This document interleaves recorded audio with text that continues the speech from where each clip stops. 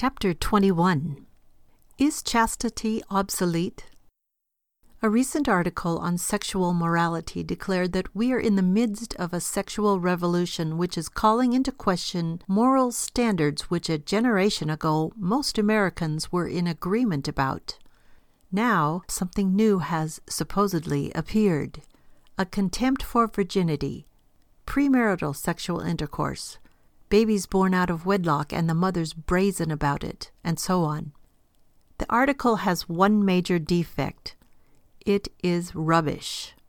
I have lived a few decades, enough to have seen the same things advocated in every one of them. I have read enough books to know that powerful movements in the United States championed all those things in the last century, and in Europe back through the centuries. I refuse to believe that suddenly the sky is falling and that our moral standards are changing.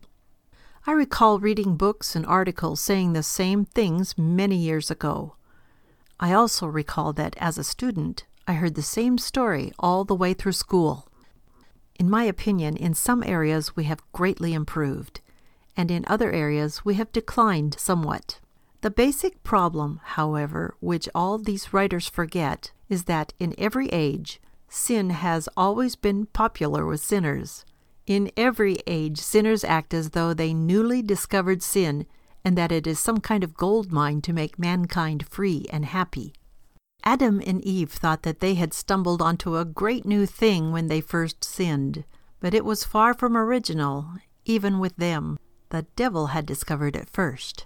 Adam and Eve also thought that it was a great cure-all which would make them gods and enable them to determine right and wrong for themselves. Genesis 3:5. Adam and Eve found that their new freedom was, in reality, slavery.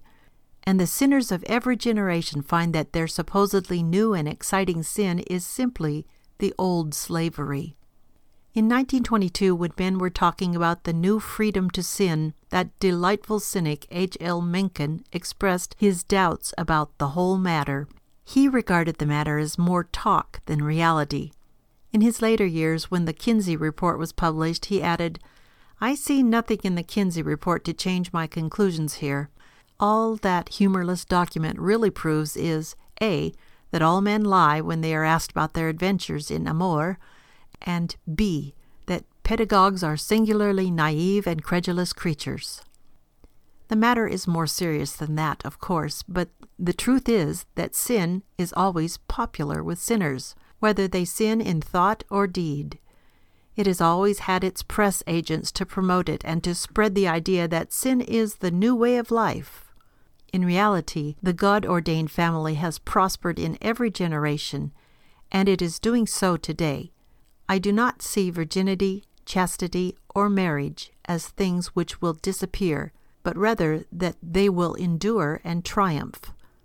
Sinners since Adam and Eve have thought that their way means a new world. They find instead that it destroys the only real world there is, and it destroys them also.